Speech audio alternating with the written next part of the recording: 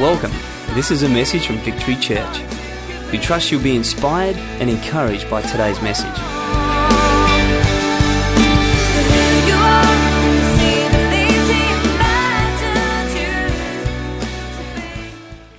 I'm a great believer in using and utilizing what God has given you. Some of you, if you had an accident and couldn't use your legs again, you'd be devastated. I feel like God would say, well, you weren't using them anyway. Come on. You have opportunity every week to just get a little bit down and boogie for Jesus, and you don't because you're too self-conscious. Some of you young ones, I can outdance you under the table, I'm telling you, man. Got all this youth, got all this energy, and you sit there just too cool for school. Break free. That's what this whole series Identity is all about. It's us being free to be who God has called us to be without the constraints of the things that people put on us. That's what it's all about. This whole series could be entitled Freedom. I've entitled it Identity. And Sean, you just slightly missed the mark, mate, but that's fine.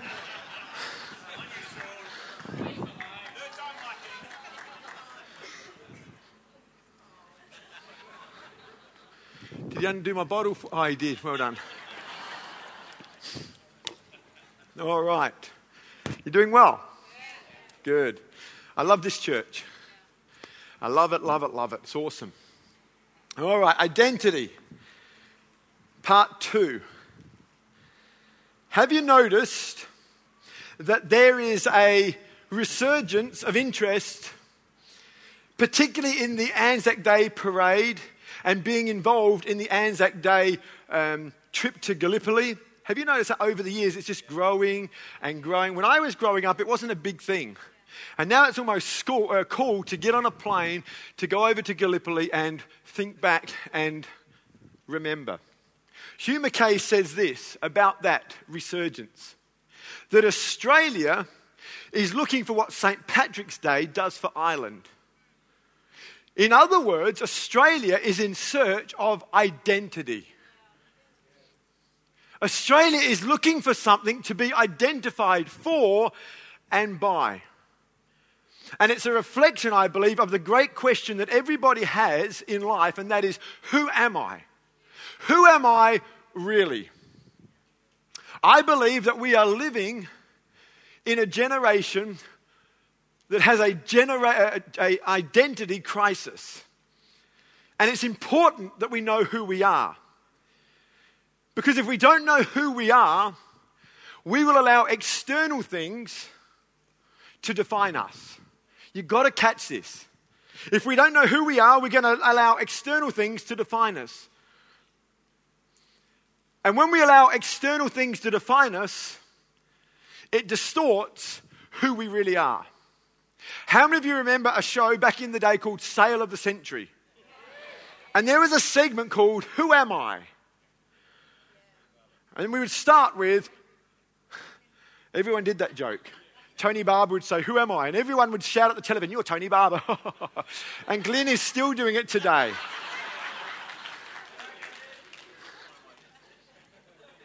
And he'd say, I was born in such a year. And they'd be like, no idea. I went into politics at the age of 18. No idea. I have brown hair, I have blue eyes, I did movies, I did this, I did that. And then some person, and they'd take a guess at who Tony Barber or Glenn Ridge or a host of others were trying to describe. And they would use external things to describe the person. And so there's so much of society that panders to external thinking. And when we pander to external thinking, we will never truly know who we really are. Every one of us has an outer shape and we have an inner shape. Here's the deal. You'll never truly know your outer shape until you truly know your inner shape. You'll never know what you are called to do until you know who you are. And that's why this message is so important today. Because we need to know who we are. You see, each and every one of us have a propensity to enhance our identity with things and other opinions. Is that fair to say? Every one of us has this drawing to define who we are by external things. The word identity is made up of two Latin words, idin, meaning the same, and facere means to make. And together that means to make the same. And so what I identify with tends to become part of who I am. You getting this? So we identify to certain things and we take that on board as part of our personality and who we are. And this way of thinking started way back when we were kids. Albeit a dummy or a pacifier or a particular blanket or a drink bottle. I mean, if you don't know what I'm on about, you ask your mum and dad if you had any of those obsessive compulsive kind of things that you were just drawn to. Or maybe it was a toy. Whatever it was, the attachment to our toys, our blankets, our drink bottles and our pacifiers become an attachment to our jobs, homes, etc., etc., etc. And what we do, we tend to fight to keep these things because our identity is attached to them. Have you ever seen a baby with a pacifier and you try and take the pacifier off them? They fight because that thing has become so much a part of them. And that can be true for a job or a role or a home or a car. We become attached to things because we find our identity in those external things. How many know what I'm on about with a child and you try and get that blanket off them? You try and get that pacifier off them. You try and get that drink bottle off them. You try and get that toy off them. I mean, every one of our kids has been guilty of this. They've got their toys and they haven't played with it for years. And we go to clean up and we go to throw it out. And we pick it up and we say, we're going to throw these toys out. No! It's my toy. Thinking, you haven't played with it for years. But it becomes a part of who we are. All the stuff I've got, it's part of who I am. It starts at a very early age. And most of us don't move on from that way of thinking that we adopted as a child growing up. Are you with me today? That is true for possessions. It's true of lifestyles, be it the rich and famous. People find their identity in being rich and famous, and when they lose their money, they struggle to know who they are because they kind of thought they were something, but they weren't, and now they've lost their money, and people don't treat them the same. Then they have an identity crisis, and they no longer know who they are. But this is not just a shot at the rich today. It can be equally true for the poor. Some people have defined who they are by what they don't have. I have nothing, and they pride themselves on having nothing. They pride themselves on being the rebel. They pride themselves on growing up in squalor. And they define themselves based on those external things. And so whether you've adopted a lifestyle of the rich and famous or down the other end or anything in between, all of them can be things that stop us finding out who we really are. And so to help us overcome our identity crisis and find out who we are, I want to look at today who we are not. Because knowing who we are not can be very helpful in finding out who we really are. When we eliminate the who we are not in our life, it can leave opportunities for us to discover who we really are. To say, who are you? It can be a massive question and it can take us all our lives to find out. But if we start with who I'm not, we can eliminate many things off the list. And so I want to share some things which are very close to my heart. And if you've been in this church a number of years, you would have heard me share these things before. But I want to go through them nonetheless. The number one thing that you are not is this. You are not what you do. You are not what you do. For example, I am a pastor, but it's not who I am. It's not even what I do. It's actually one of the things that I do.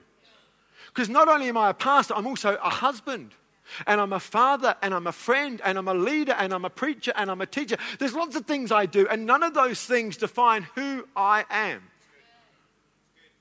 Paul had a very good understanding of this. Paul was one of the apostles that wrote most of the New Testament. And whenever he wrote to a church which became the New Testament, he wrote letters to the churches, and they were compiled, and it became what we know as the Bible today.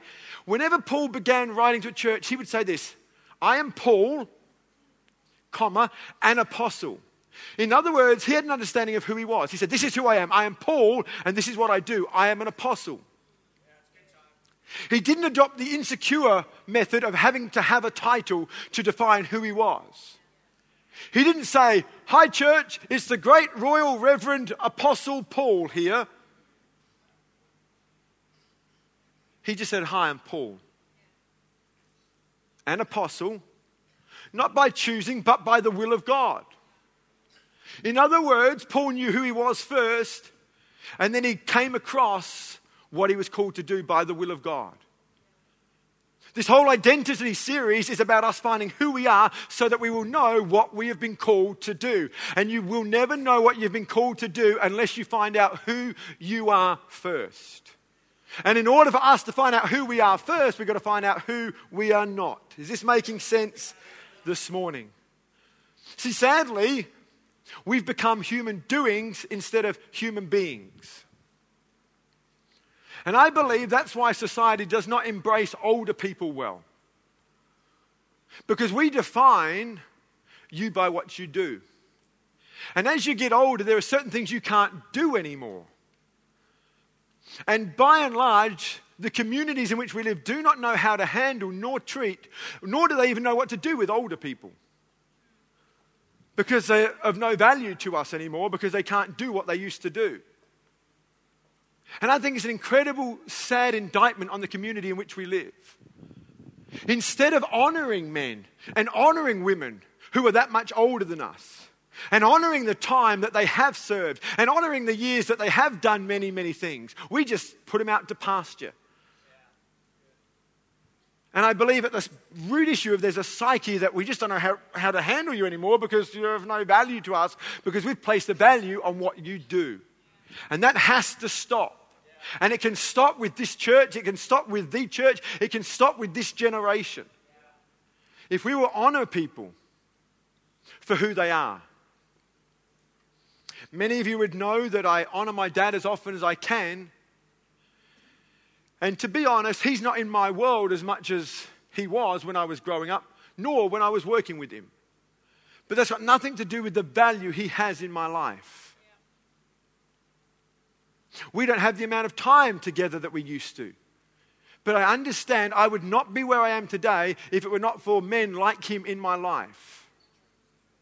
And so if he never does another thing, I will honor him and value him all the days of his life. Because his value is not dependent upon what he did. It's because I know him and I love him, and that was irrespective of what he has done. Unfortunately, the church doesn't know this, and so they try to get closer to God by doing things. And doing things is never going to get you closer to God. Jesus hung on the cross and he said, it is finished. In other words, all that needs to be done to get close to God has been done by the work of the cross. Jesus Christ completed the work that was needed to get to God. All we need to do now is surrender to him and receive the inheritance of being with God through Christ. Amen? It's not about going to church. It's not about reading your Bible. It's not about giving your offering. That does not get you closer to God. Those should be things that out of a heart of love, they should be a response thing. But if we don't get this, see, if we don't know who God is, we will just continue to try to please him by our doing.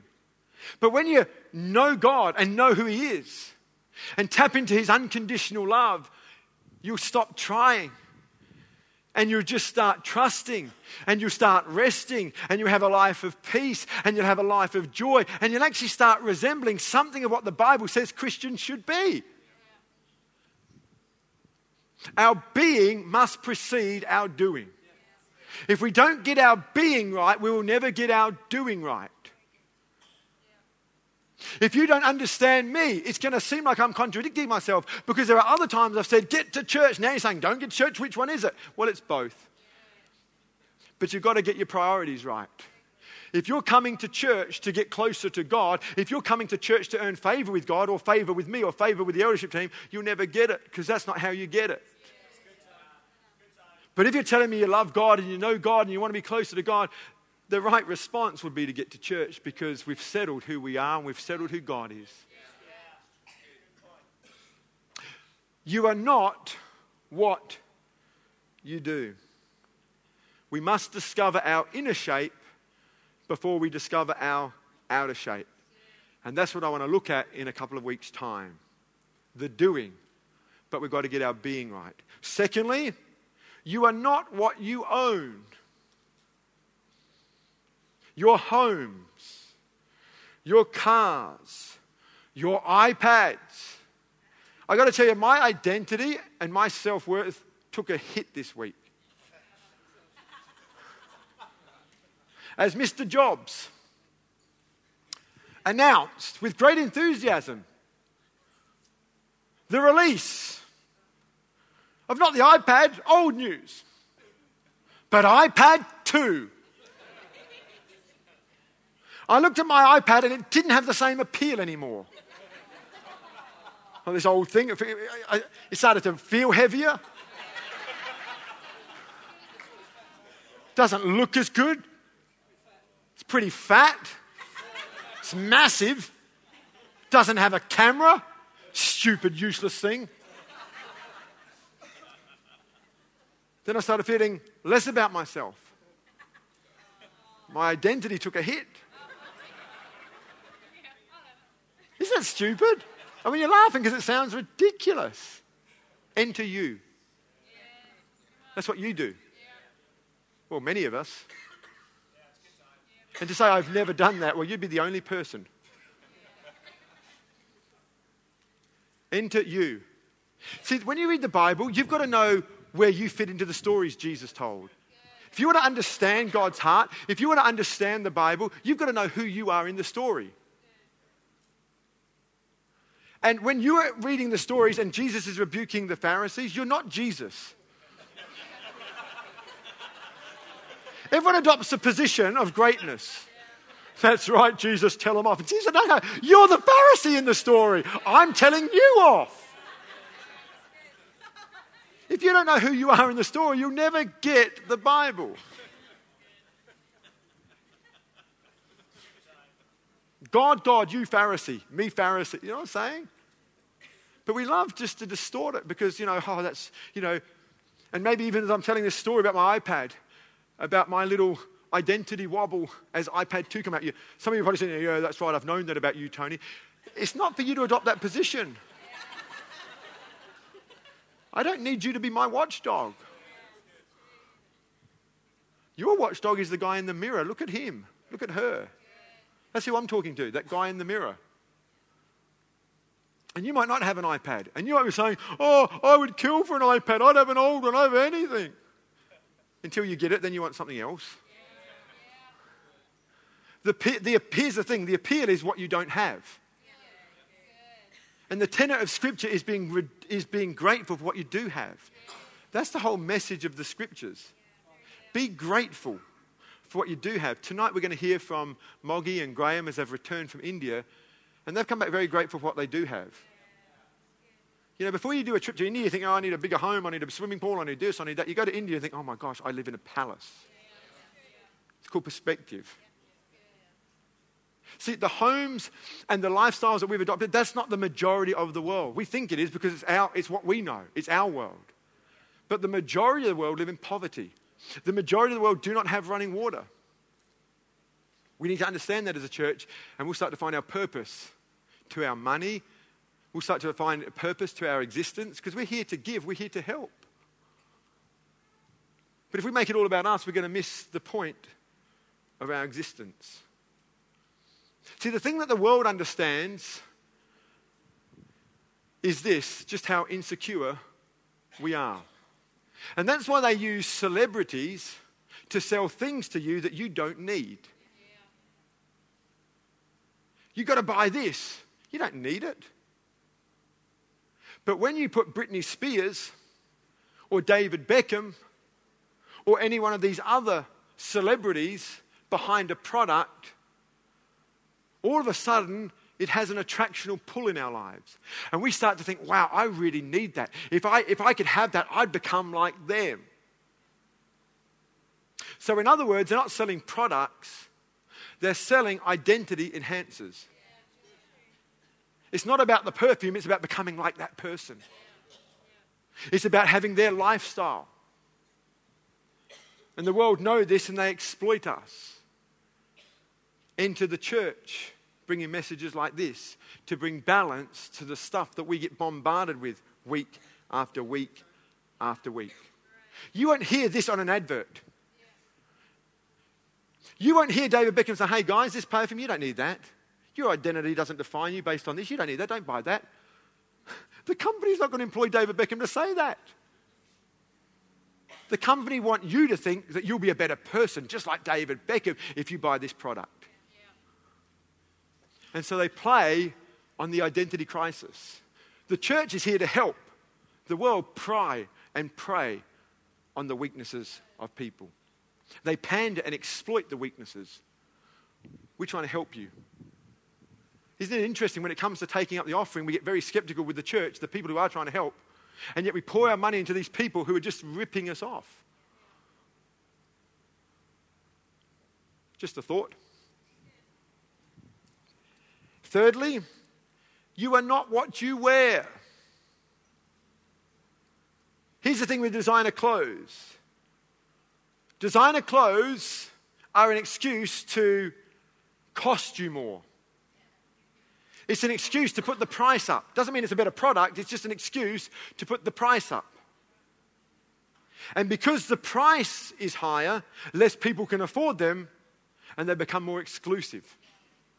And because they're more exclusive and you're the only person who can afford them, you feel better about yourself because others can't afford it.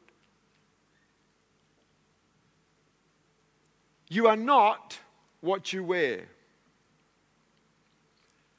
We have this sense that we will feel better about myself if I just have a pair of jeans that somebody else doesn't have. But in Luke chapter 12, verse 23, it says, life is more than food, and the body more than clothes. Now you've got to weigh up that truth, the words of Jesus, with the television telling you what you need. Hence why we've been talking a lot about renewing our minds. You are not what you do. You are not what you own. You are not what you wear. Number 4, you are not what people say you are. People will have all sorts of opinions about who you are. Isn't it interesting? Just feeling a little bit better at myself so I can show off my iPad again.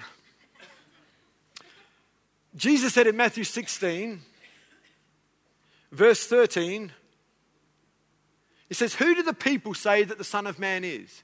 Jesus gets his disciples together. He looks at them and says, who's everybody saying that I am? Who did they think I am? Now, Jesus was doing this for purpose. He wasn't unsure about who he was. He was asking that question to know if the disciples knew who he was. You do not want to ask anybody who they think you are if you are not sure who you already are. Jesus did not ask this question because he was in an identity crisis. He asked this question because he needed to know that the people he was working with knew who he was. And so he starts by saying, who do the people say that the Son of Man is? They replied, some say you're John the Baptist. Some say that you are Elijah. Others say that you are Jeremiah. And others say that you're just one of the other prophets. Some say you're a pain in the neck. Some say you're an idiot. Some say that you're arrogant. Some say that you're stupid. Some say that you're fat. Some say that you're a ranger. People will try to label you. People will try to put things on you. And Jesus would have none of it because he knew who he was. Prior to this, he'd heard the voice from heaven say, "This is my Son whom I love, and with him I'm well pleased." And I want to tell you, when you've heard the Father tell you who you really are, it doesn't matter what other people say about you.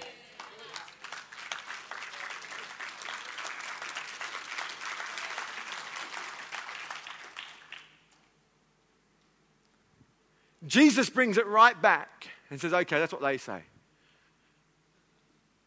But what about you? There's a whole world got lots of opinions about God, but what do you say? There's a whole world that's got a lot of opinions about you, but what do you say about you?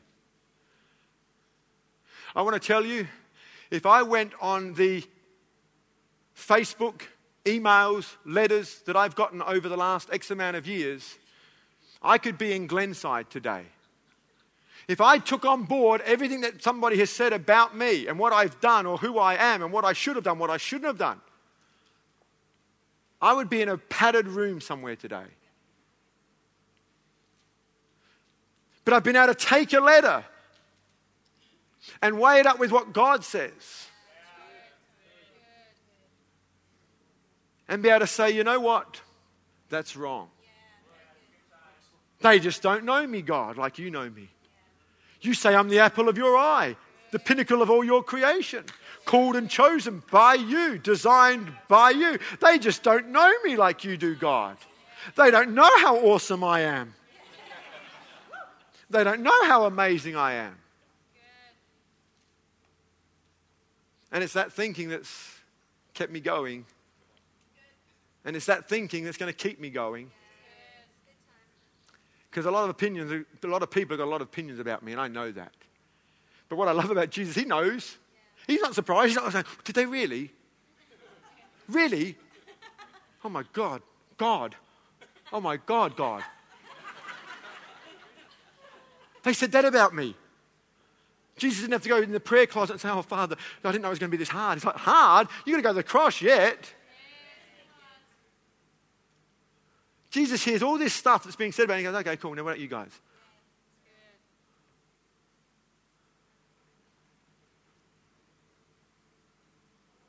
Who do you say that I am? And Peter, by divine revelation, says, you're the Son of the living God. You're the Messiah. You're the Christ. You're the one that was prophesied about. Or thereabouts. I'm not reading it. Something like that. And Jesus' response to Peter is this. Blessed are you, Simon, son of Jonah, for this was not revealed to you by man, so don't get carried away. That was good, but it wasn't you, it was God. You're not that clever. They love Jesus. And we say, oh, that's right, I've read that before, and I thought, and we think we're Jesus. No, we're Peter, okay, we got it. We're the guy going, and Jesus says, don't get too carried away. That was God. Jesus, God, Peter, us. Okay? People are so ungracious on Peter. They read the Bible, oh, Peter is just such an idiot. So are we. People are very ungracious when they read the Bible. Oh, doubting Thomas, as if you've never doubted. Oh, look at Thomas doubting away. Like, who hasn't doubted? Peter cuts someone's ear off. What you've got to understand about that is only prior to that, Jesus said, hey, look, there was a time I said, don't carry a sword. Now I'm saying carry a sword. There was a time I said, come in peace. Now I'm saying, there's going to be hassles between family members. So I think Peter's thinking, wow, I've just heard Jesus say we've got to carry a sword. He pulls out his sword because Jesus talked about swords just a few verses earlier. Cuts off his ear. I think Peter's thinking, I'm such a good boy. And Jesus is like, what are you doing, man? And Peter's like, well, you just said sword. No, it's not a sword. It is a sword. What? Because he's struggling with who he is. He's struggling with trying to work out who Jesus is. But on this occasion, he has this divine revelation of who Jesus is. And here's the thing, it was a twofold revelation. Because Peter not only has a revelation about who Jesus is, but because he knows who Jesus is, he has a revelation about who he is. He said, blessed are you, Simon, son of Jonah, for this was not revealed to you by man, but by my Father in heaven. I tell you that you are Peter. Simon, reed blown to and fro. Peter, solid rock. You are Peter. He has a revelation about who God is, and then has a revelation about who he is. Why I believe every person needs to know who God is. Because without knowing who God is, you'll never truly understand who you are. When you find God, you find yourself. When you give him your life, you find life. When you surrender, you find freedom. Life and identity are not found in what people say. See, people will always try and put things on you. Little illustration, sorry mums, don't mean to be too unkind, but how many of you really have got little Johnny or little Susie ready for school and it's cold outside and you put a jumper on them? They're not cold, but you are. And you put on them how you are feeling. We've made a lot of enemies at school because we think our kids are big enough, old enough, and ugly enough to work out whether they're cold or not. They don't need me to tell them to put on a jumper. If they're cold, they'll put on a jumper. They don't need to wear a jumper because I'm cold. And so because we've just let them go as they feel, we've had mums come to say, oh, you make it hard for us at school. It's really hard to get my kid to wear a jumper while your kid's not wearing a jumper. I'm thinking maybe he doesn't want a jumper. Maybe he's just not cold. Because you're cold, it doesn't mean they're cold. Because you had a bad marriage doesn't mean everyone has to have a bad marriage. It doesn't mean because a man hurt you, every man is of the devil. Got to stop putting things on people if you're doing it.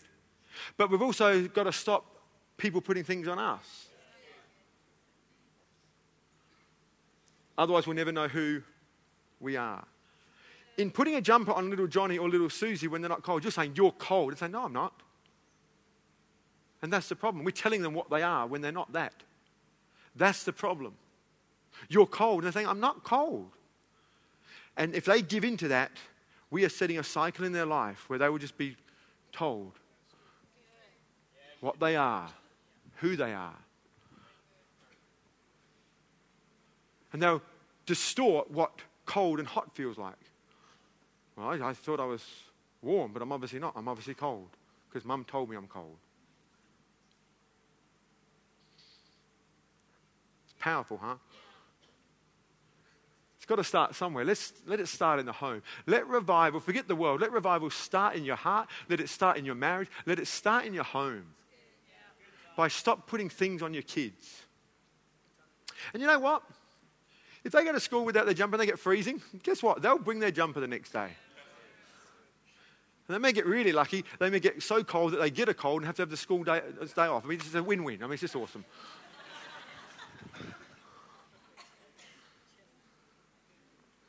Can I just say this is by way of parenting?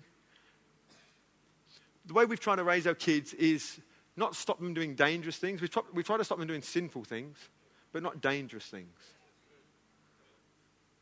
So when we went to Madagascar, every kid had a sharp knife in one hand and a sharp stick in the other. It was dangerous, but it wasn't sinful. When one started stabbing one kid, that was sinful. How do they stop that? Can I let your kids do some dangerous things? I want to do a whole series on risk. Everything's so namby-pamby, sanitized. It's ridiculous. Little girls are growing up little girls. Little boys are growing up little girls. It's ridiculous. It's absolutely ridiculous. Kids don't know who they are because we're distorting it. You might be a little bit different. And when you're a little bit different, people are quick to label you. I've always been labelled, but very few people have got the label right. I've been labelled ever since I can remember. People trying to box me. Oh, he's that guy, he's this guy. And I'm sure they've done it to you. But one of the saddest things for me is having a good friend of mine who was a little bit different. He wasn't a blokey man, he was more effeminate. I'll grant you that. And I remember having this conversation with him. I said, just because you're a certain way and you like doing certain things, doesn't mean you're gay. Doesn't mean you're homosexual. Don't let people talk you into it. You're a man called by God to be a man. You just like different things, and there's nothing wrong with that. Be the best man you can, doing what you enjoy doing. And don't let people tell you what you are. And while he was in and around that environment, he thrived. When he got out of that covering, he started listening to everyone else and now has adopted a homosexual lifestyle. And he probably feels he's coming to this freedom because he's not denying who he really wants. I don't buy it. I just don't buy it. Every sector of the media now is saturated with homosexuality. And we're led to believe it's this massive core group of people, and it's not. Do you hate homosexuals, Tony? No, I don't. We are here for every broken, confused, hurting, rich, poor, whatever person. We are here. But I don't have to embrace the lifestyles. Some of you come from debauched lifestyles. And as God has entered your heart and life, you've changed because God has done a work in your life. And that would be right. And I can't help but feel that this man and many others have adopted a certain lifestyle because of just what the media have thrown at him. And it's okay now and it's normal now. It ain't normal. It ain't normal. I get that there's temptation. But whether it's over your sexuality or whether it's in your singleness and you've got testosterone and you've got to withhold from embracing a certain lifestyle of lust and just sleeping around, that's the cross. That's the challenge. That's the thing that makes us a better person. So we're not isolating or singling out a particular group of people and being unkind. I'm just simply saying, if we listen to what everyone says, we're just not going to live the life that God has called us to live. Let God define us. You know, even if you do a shapes course and finding out your God-given shape and you do it and you find that you're more administrative or you're more this, you know what, as good as that is and as helpful as that could be, at the end of the day, you've still got to discover it for yourself. You can't have somebody tell you. Even if you come to me as the pastor or one of the other pastors and they tell you, you've still got to discover it for yourself. Even my voice isn't enough for you. Only God truly knows who you are. And only God can truly reveal who you are. If you've got a problem with a car, you go to the manufacturer. Someone who's an expert in dealing with cars. You go to a mechanic. You don't go to an IT specialist who's kind of got, dabbles with cars on the side. You go to someone who knows cars. When you've got a people problem, you go to someone who knows people. And no one knows people better than God. He made us. He created us. He formed us. He knew us before we were born. He knows our last day before the earth was even formed. He knows our last day. That's how well He knows us. If I'm going to go to someone, I'm going to go to God. You are not what people say you are. Number 5, you are not where you live. Your address has nothing to do with your identity. Some of you come from different suburbs. And because of where you come or where you grew up, you've been in the brunt of certain jokes. But so was Jesus. In John chapter 1, verse 46, Nathanael's response to Philip when he said, Come see a man I met. He's from Nazareth. And Nathanael's response is this: Nazareth? Can anything good come from there? Elizabeth? Can anything good come from there?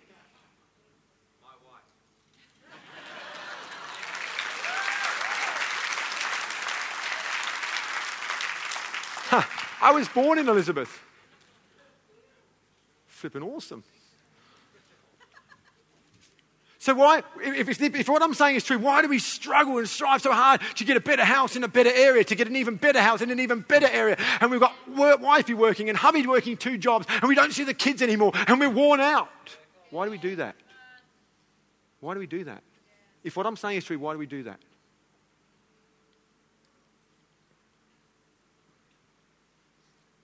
I was talking to someone recently, they came around our house and they said, how long have you been here? I said, 12 years. I suppose you'll be looking at moving now soon. Well, just because the psyche is you've got to keep doing, you've got to keep moving, you've got to keep... There's something wrong with society.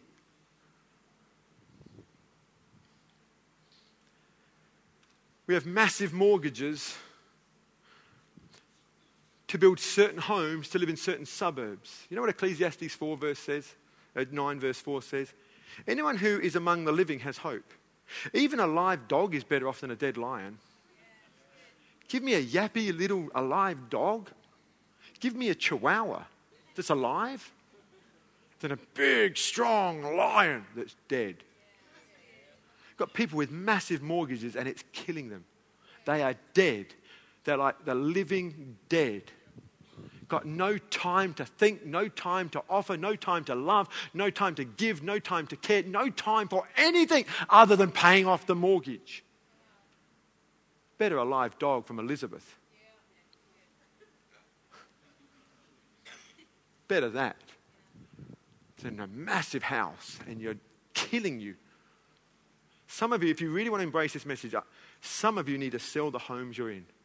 And you think, oh, that's a cult. I'm just saying, if you want life,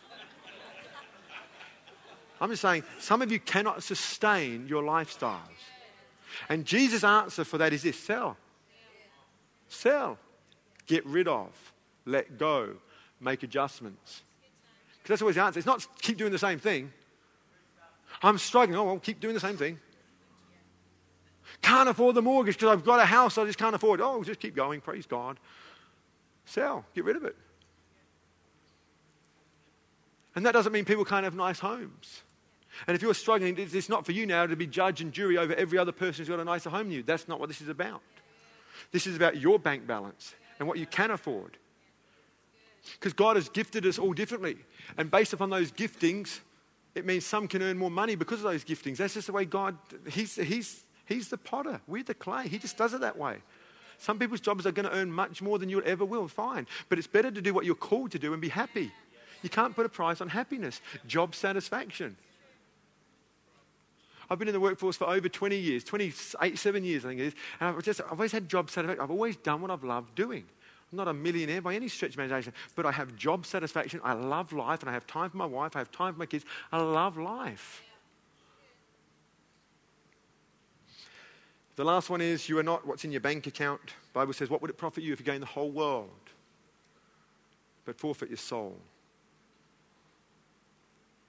Can I just say this in closing? Because I'm so out of time, it's not funny. If our musicians can come, that'd be great.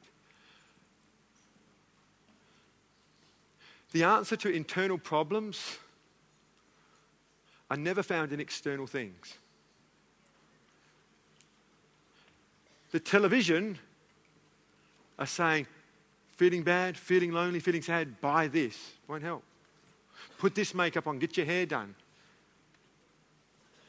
And you might feel better about yourself for a moment, but it won't last. Internal problems must be dealt with internally, not externally.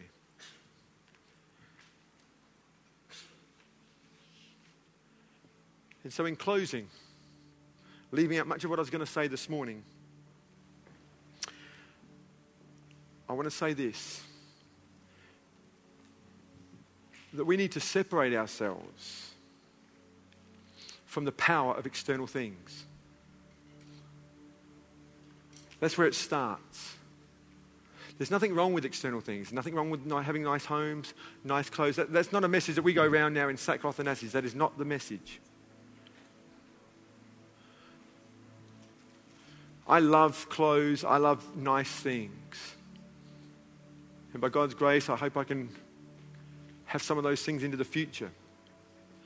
The problem becomes when I'm attached to those things and they bring about a self-worth. That's the problem. When we place more emphasis on the thing to give us our identity, that's the problem. And we need to uncouple ourselves from the attachment of external things. And it's only then that we'll have true freedom. It's only then that we'll have real life and find out who we really are. Paul says in Philippians, and if we can have it up on the screen, that'd be great. Paul says this: I know what it is to be in need, and I know what it is to have plenty. Paul's not against plenty, and he's not against need. I've learnt the secret of being content in every situation, whether well-fed or hungry, whether living in plenty or in want. I can do all things through Christ who gives me strength. That's the key. This is not a message that, someone who's... Please don't sit there thinking, I hope so-and-so's listening to this. He's got a bit more money than me. That's not the message. Because Paul's saying, I've had plenty and I've had nothing. But I've learned to be content. And I imagine Paul would be choosing plenty over and above need, but it's not the issue. Because he knows who he is. This giving over is an impossibility outside of the strength of Christ.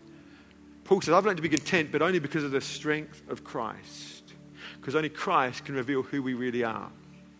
And it's when we know who we really are that things don't really matter. It's about taking the power away from the things that have a hold over you. That's why Jesus said in Matthew 5 verse 40, if someone wants to sue you and take your tunic, let him have your cloak as well. Don't fight it. Let go. When a rich man came to Jesus and he said, what more must I do to inherit the kingdom of God? He said, give away everything you've got. It wasn't that Jesus wanted to be poor. He wanted to be free from the attachment of money.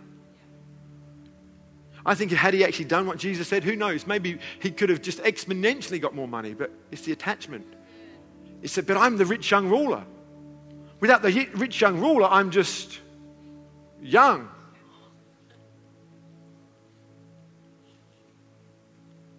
Will you please stand with me?